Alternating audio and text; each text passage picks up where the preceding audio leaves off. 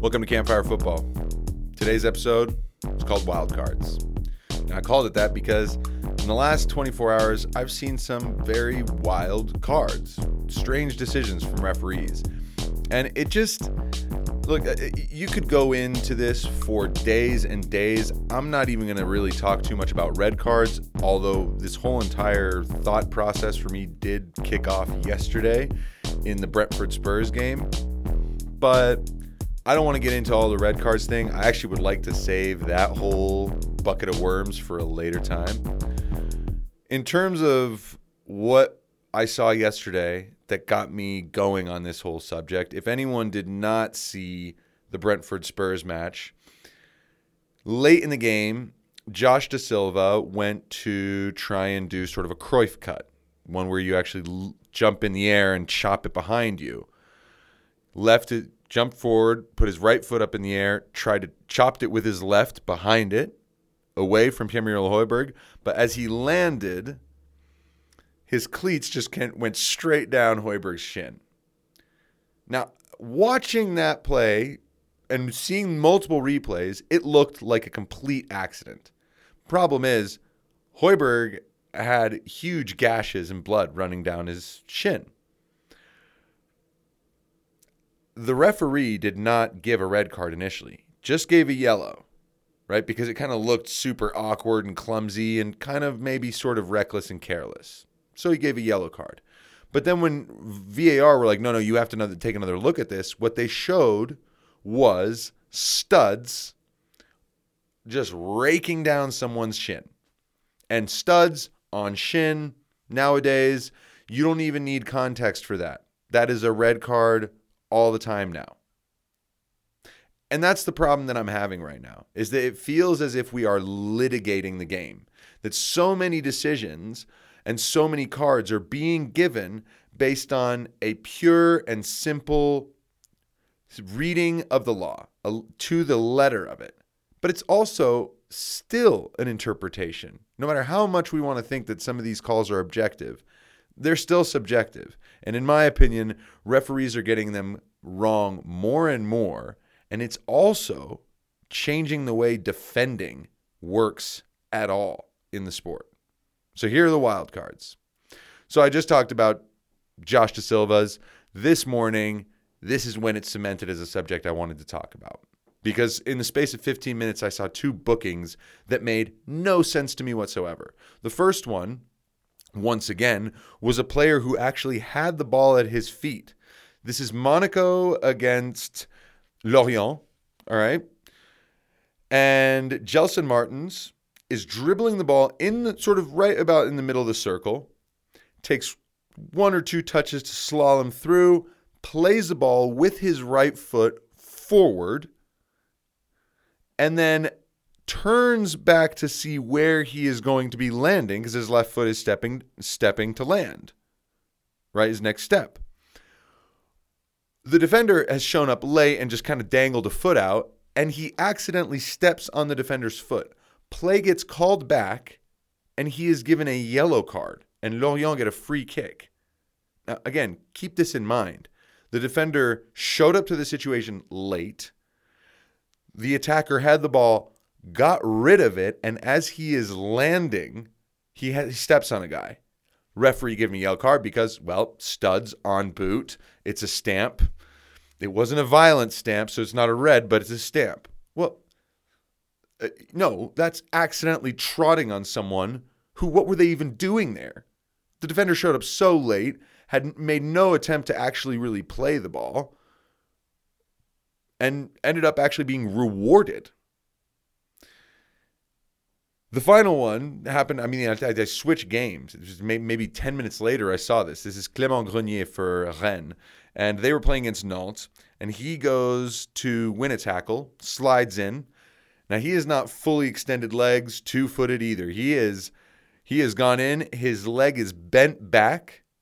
It's bent back, the one he's won the ball with. He arrives so much earlier than the defender that the defender stops dead in his tracks. Grenier goes through, the ball goes past the defender, and his feet take out the guy that was just standing there. And he gets a yellow card for arriving at the ball first, for winning it cleanly, and as his momentum is going, he clips the guy who decided to just stop playing, to not defend, and to not also move out of the way. So if we're going to start giving yellow cards for things that stupid, it makes me go, what on earth are the rules? Really, like, what is the wording in the rules, and how are refs interpreting the rules? Well, to my astonishment, maybe not actually, I find that there are plenty of well-defined rules and also some that are loose. But the reality at the end of all this is very simple. There are some things that are completely left alone, not officiated at all, that are making the game worse. And there are some things that are very, very harshly punished that don't make any difference for anyone.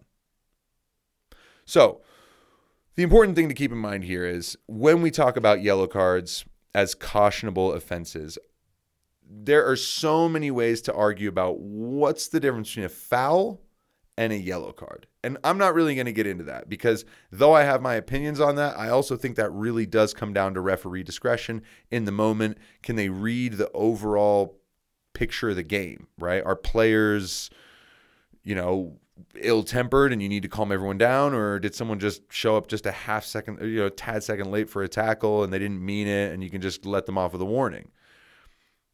That is a little bit more of a complicated area. I want to get into the letter of the law and the way they've actually described these things. Now, the first one that's interesting to me is dissent by word or action. Now, that is a yellow card. Dissent by word or action is a cautionable offense. However, do you see referees actually using yellow cards to quell the amount of dissent by either word or action that we see, especially towards referees? The answer is, I'm sure you see some. Yes, there are moments where players will get a yellow card for yelling at a referee. I think in the Italian league, I remember I saw Arturo Vidal get right in the referee's face, yell at him. I think that was maybe in the Champions League. Got a yellow card and ended up with a red because he did twice. He wouldn't stop. He just kept going at the guy. I saw Lorenzo Insigne a few weeks ago for Napoli do the "Vaffanculo" signal, and he got a yellow card for that, or he got a red card for that after multiple minutes of everyone surrounding the referee. Here's the amazing thing.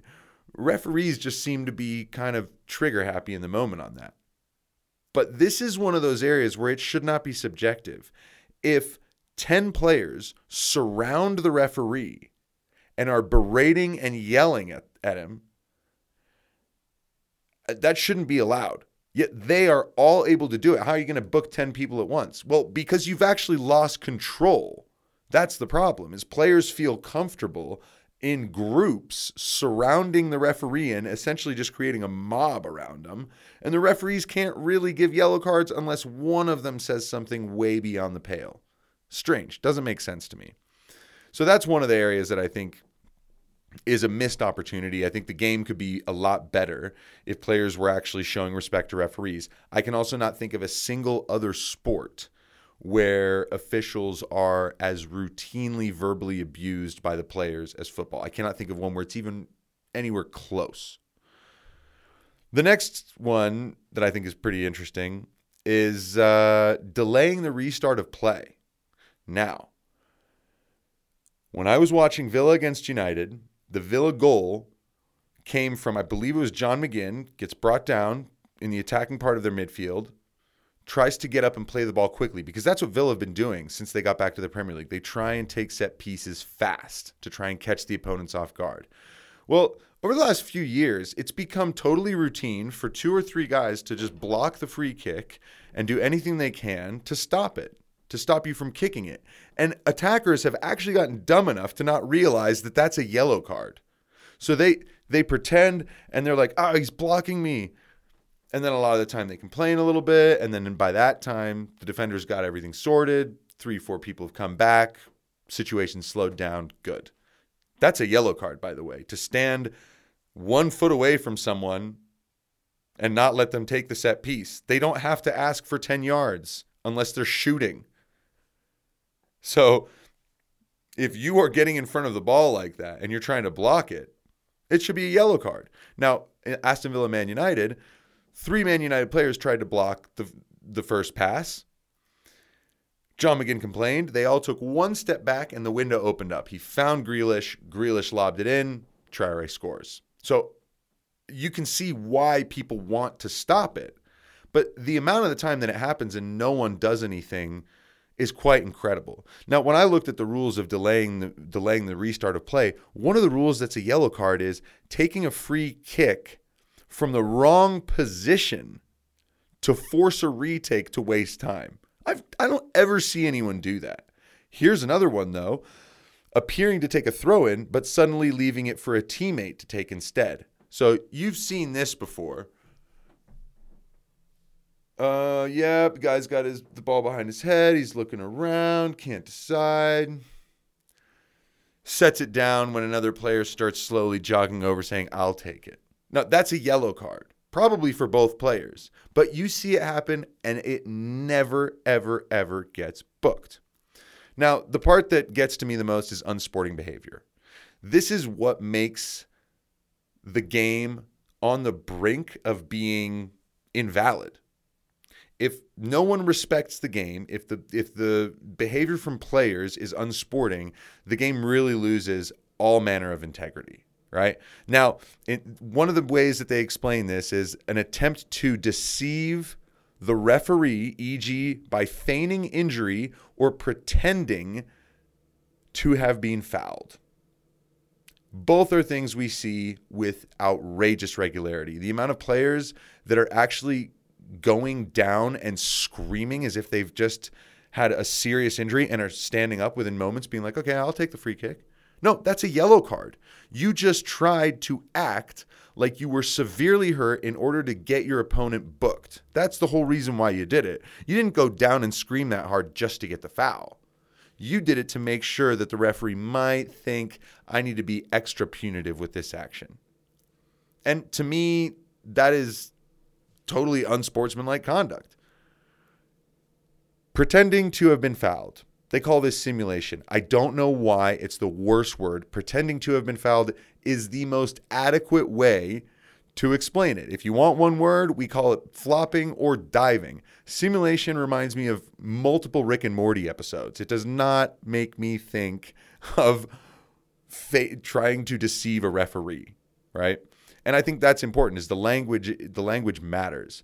Now, the final thing that I wanted to touch on was you can give a yellow card for someone who shows a lack of respect for the game. Well, that is broad, very broad. Matter of fact, it's so broad and subjective that it can be taken differently in different cultures and different leagues and really by different referees.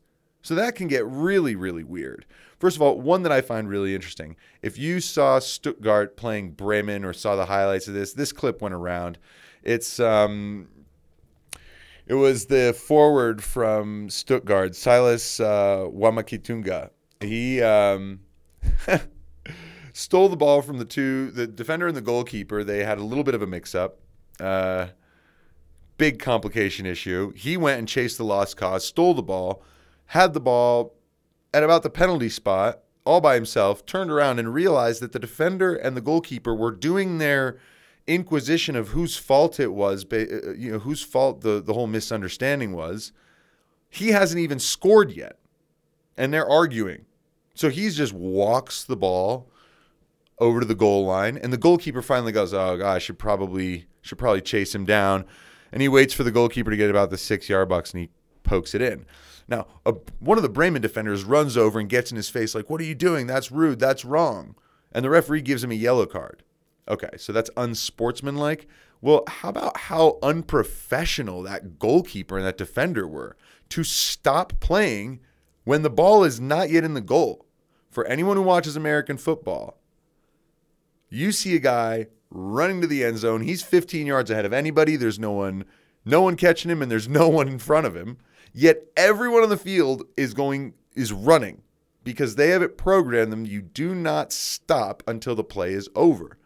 And here you have a goalkeeper and a defender totally unprofessionally quit on the action. and then look and see the guy, and they're like, can you just please score already and put us out of our misery? Oh, fine, I'll run after you. I mean, it was incredible. And the fact that he got a yellow card for it, to me, said a lot about where the priorities really are. We see players doing so much underhand stuff every day. And we see these rules written, and we hear commentators talk about them, but the enforcement of them is all over the place. And it's gotten to the point where I think most of us are kind of confused. What is a foul? What is not a foul? What is a yellow card? What isn't a yellow card? And like I said, I didn't even get into the reds today. So everyone, take a look. As you're watching the football, try and think of some things that you feel are obvious yellow card offenses that referees never seem to jump on top of, and what kinds of things we're over-regulating a little bit.